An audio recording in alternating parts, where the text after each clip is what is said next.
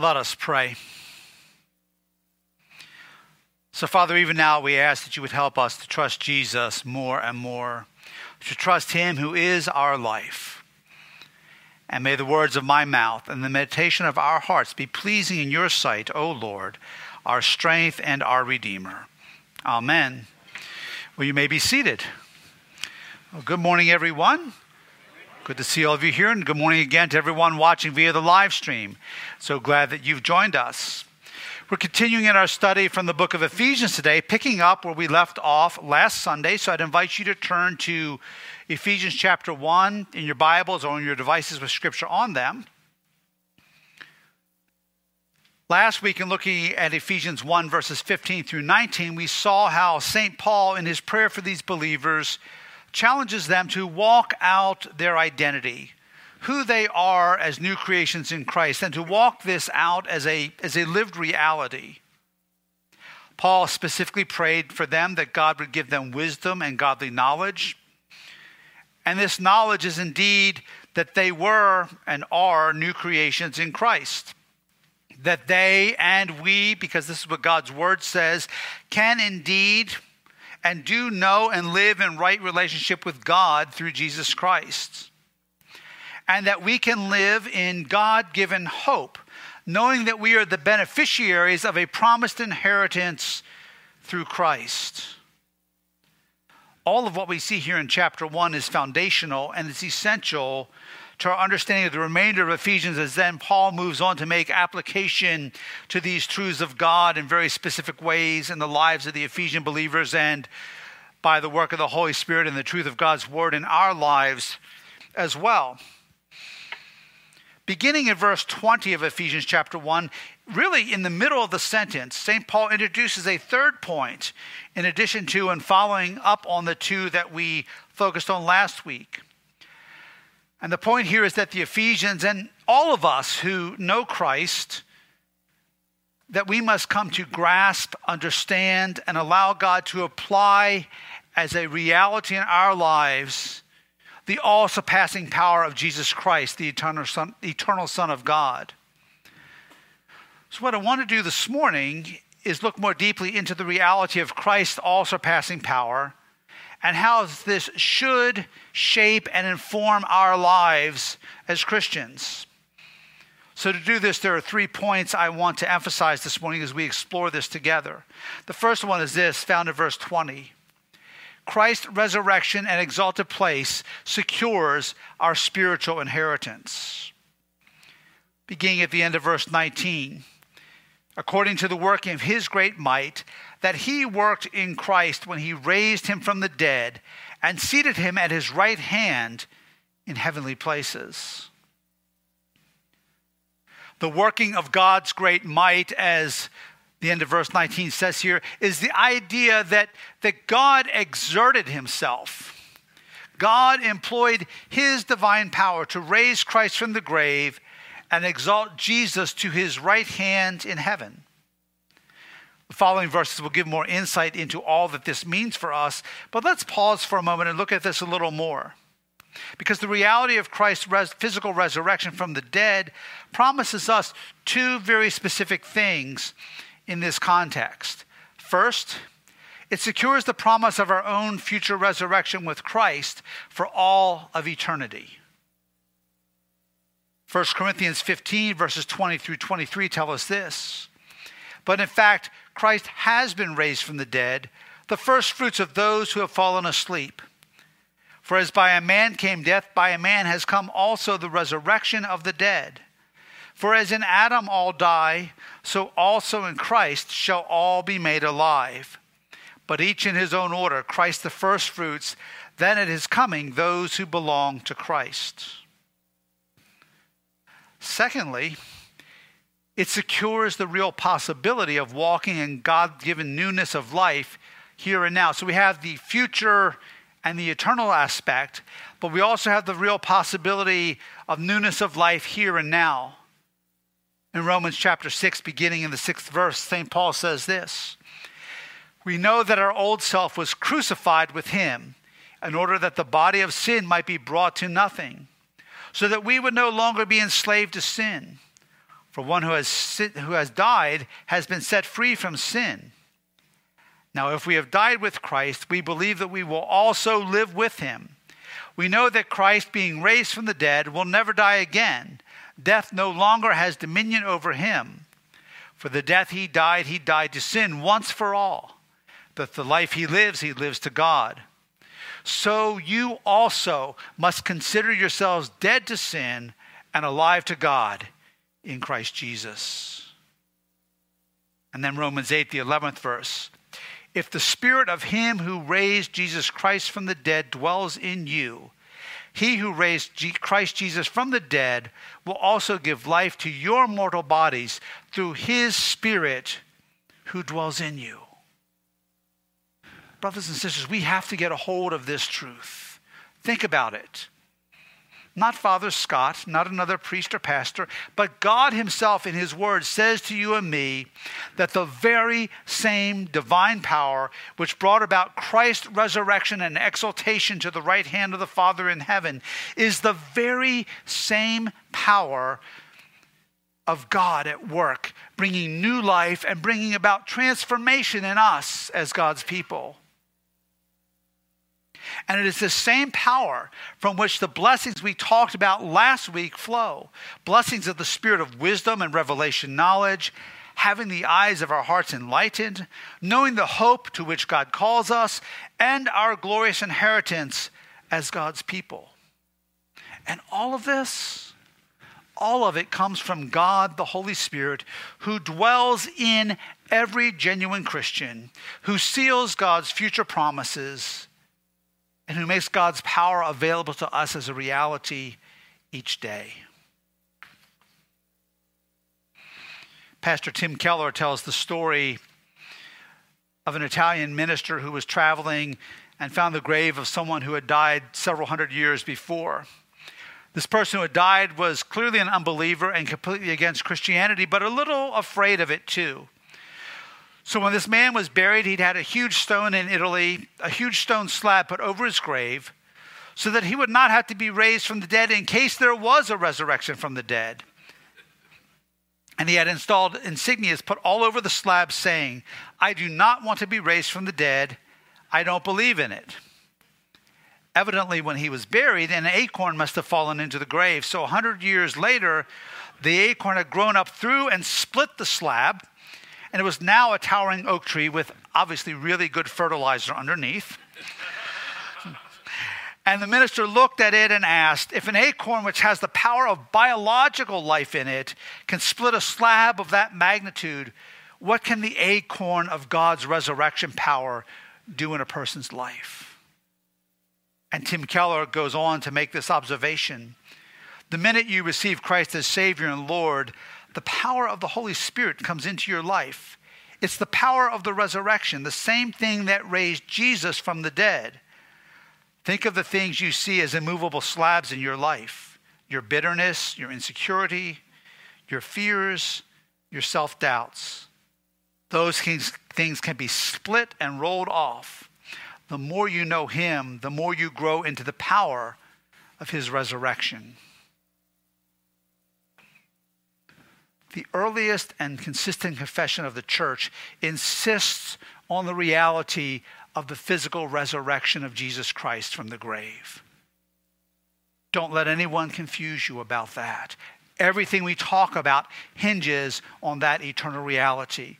This was the testimony of the early church. Acts chapter 2 on the day of Pentecost. This Jesus God raised up, and of that we are all witnesses. Being therefore exalted at the right hand of God, and having received from the Father the promise of the Holy Spirit, he has poured out this that you yourselves are seeing and hearing. The physical resurrection of Jesus from the dead and his exaltation to the right hand of the Father is central. It is central to all that we believe and all that we are as Christians. And you will hear people today in what I would call, and I use the term very loosely, the broader church world, although it is not the true church of Jesus Christ, who will tell you that it's really not the physical resurrection of Jesus that matters. It's simply that the Spirit of Jesus lived on in the stories the disciples shared with one another. And that's what they meant by resurrection. Has anybody ever heard that garbage? Yes? I was at a funeral, and heard a pastor say that. And it's really not that he rose physically from the grave, but he rose spiritually, and we all can rise spiritually with him.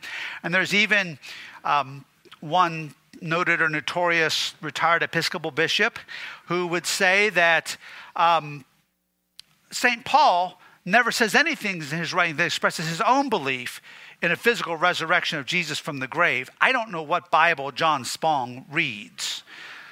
That was who I thought it was. Hear these words of St. Paul. And if Christ has not been raised, then our preaching is in vain and your faith is in vain. That does not sound to me like someone who doesn't believe in a physical resurrection. This reality and significance of physical resurrection and this continuous confession of the church is why every Sunday, as part of the Nicene Creed, we recite these words in faith. On the third day, he rose again in accordance with the scriptures. He ascended into heaven and is seated at the right hand of the Father. The resurrection of Jesus from the grave is a reality which establishes the foundation for everything that is to be applied to our lives from Ephesians and throughout God's word. And it is indeed Christ's resurrection and exalted place at the Father's right hand, which secures our spiritual inheritance both now and forever. Second, Christ's authority empowers us in the present. Look at verse 21 in the second part of the first part of verse 22 with me. Far above all rule and authority and power and dominion and every name that is named, not only in this age, but also in the age to come. And he put all things under his feet. There are two aspects to what is said here. To start with here, Paul speaks of different levels or ranks of human and supernatural beings. This is what rule and authority and power and dominion refer to. Similarly, in Colossians chapter 1, verses 15 through 16, Paul writes this, speaking of Jesus. He is the image of the invisible God, the firstborn of all creation. For by him all things were created in heaven and on earth, visible and invisible, whether thrones or dominions or rulers or authorities. All things were created through him and for him. Paul lists these various kinds of supernatural powers, kind of stacking them up.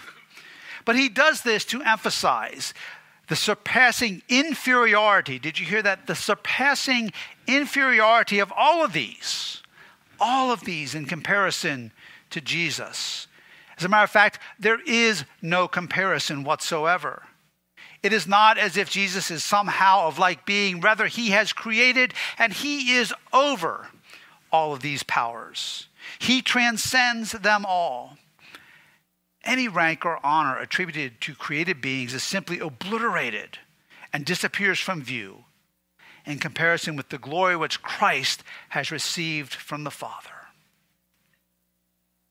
Paul tells us that Jesus is above every name that is named. Remember the context. There was a belief in that day that knowing someone's name gave that person power over the person or being whose name they knew. But Jesus' name is above every name. No one and nothing exercises power over Jesus Christ. And this is all incredibly significant. Again, remembering the Ephesian context, remembering that most of these believers in Ephesus were fairly recent converts from paganism. And pagans, in addition to this whole idea about names, lived in fear of being cursed, and they tried to use magic, which was demonic, to manipulate spiritual forces and beings in order for them to do their bidding. And the record of scriptures that many of these believers in Ephesus, as they came to faith in Christ and grew in the reality of the power of the resurrection, they renounced these evil and ungodly practices. Acts 19 records this. Also, many of those who were now believers came confessing and divulging their practices. And a number of those who had practiced magic arts brought their books together and burned them in the sight of all. And they counted the value of them and found it came to 50,000 pieces of silver. So the word of the Lord continued to increase and prevail mightily. Do you see the correlation here? As people of God renounce pagan and dark and ungodly practices, and as they and we live more fully into the power of Christ's resurrection, the word of the Lord continues to increase and the word of the Lord prevails mightily. The cross of Jesus and the resurrection of Jesus has defeated and broken these powers in the lives of these new Ephesian believers and in our lives as new creations of Christ as we live in the power of Christ's resurrection. And sometimes folks get it a little mixed up because instead of thinking of Jesus as Lord over all and created beings down here, you have what develops what we would call in theology as dualism, where somehow people start to think of things skewed a little bit more like this was Jesus, and it's these powers as if they have some level of authority that can compete with him, or sometimes even worse, people put it down here as if it's this battle between the two, as if there's any other outcome than the fact that Jesus is and will remain forever and all eternity victorious. Christ is Lord. He is Lord over all. Jesus defeated the forces of darkness through the cross and his resurrection. The second thing we see here, the more positive side of this, is that this supreme authority of Jesus secures you and me as believers in the present age. You and I, brothers and sisters, are securely anchored in Christ. And that should fill us with rejoicing. It should fill us with rejoicing. And Jesus emphasizes to his disciples in Luke 10, even though we have authority over the forces of darkness as children of the Most High God, nevertheless, Jesus says, do not rejoice in this, that spirits are subject to you, but rejoice that your names are written in heaven. Rejoice in what Christ has done for us. And then third, Christ's headship fills us with his life. Look at the second half of verse 22 and verse 23 with me. And gave him as head over all things to the church, which is his body, the fullness of him who fills all in all. Not only has Jesus trampled the forces of evil and darkness underfoot, having him as head of the body, as head of the church, is the source of our life. Do you understand? It is the source of our life. Headship and submission and terms like that and ideas like that are far too often viewed negatively or from an extremely individualistic lens in our culture. But this is not the biblical sense of things, nor would the Ephesians have understood this in a negative way or understood this in an oppressive way. There's a story that's told, true story, in a book that's been recently released by an author by the name of Drew Dyke, which is called Generation X Christian, where he interviews younger people who have walked away from the Christian faith. And one of the young men he interviews is someone who left Christianity for Wicca, which is demonic, to be very clear. And he renamed himself Morning Hawk Apollo. Renaming yourself is a common practice in Wiccan circles. But he discussed with the author his rejection of Christianity with candor. And he said this: ultimately, why I left is that the Christian God demands that you submit to his will. In Wicca, it's just the other way around. Your will is paramount. We believe in gods and goddesses, but the deities we choose to serve are based on our wills. That is a tragically sad story of someone that's on a straight path to hell. Because submission to Christ and his authority and his power is where we begin. Subjection to Jesus, submission to Jesus brings life. It is the source of life. And as we submit to his life, he has brought and continues to bring order to our disorder and stability to chaos in our lives, in the lives of everyone who comes to him.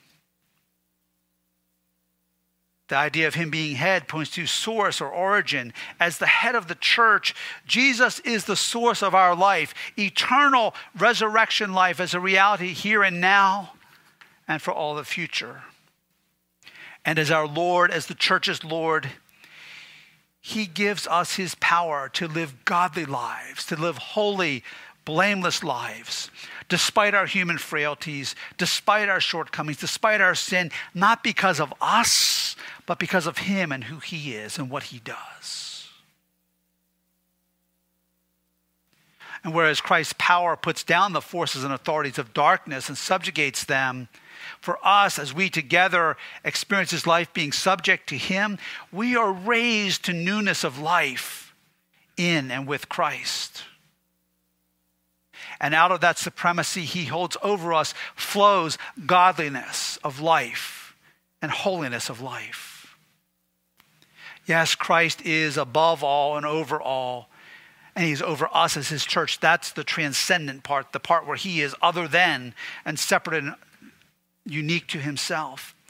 But Jesus also promises us that by his Spirit that he is with us and in us, filling us with his life-giving presence. And when we call upon him, he draws near to us. So he is transcendent, but he is immanent, right with us, very really present at the same time.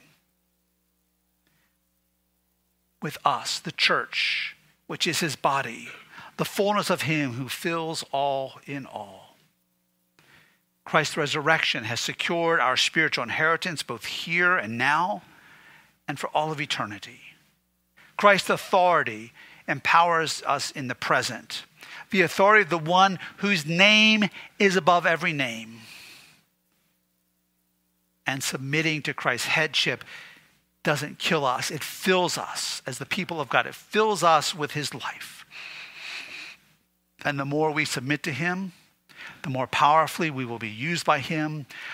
The more we submit to him, the more that makes space for his resurrection life to flow in and through us and out from us to touch others.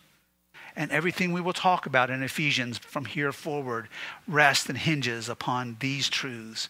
Christ is with us, and he is our head. He is our Lord.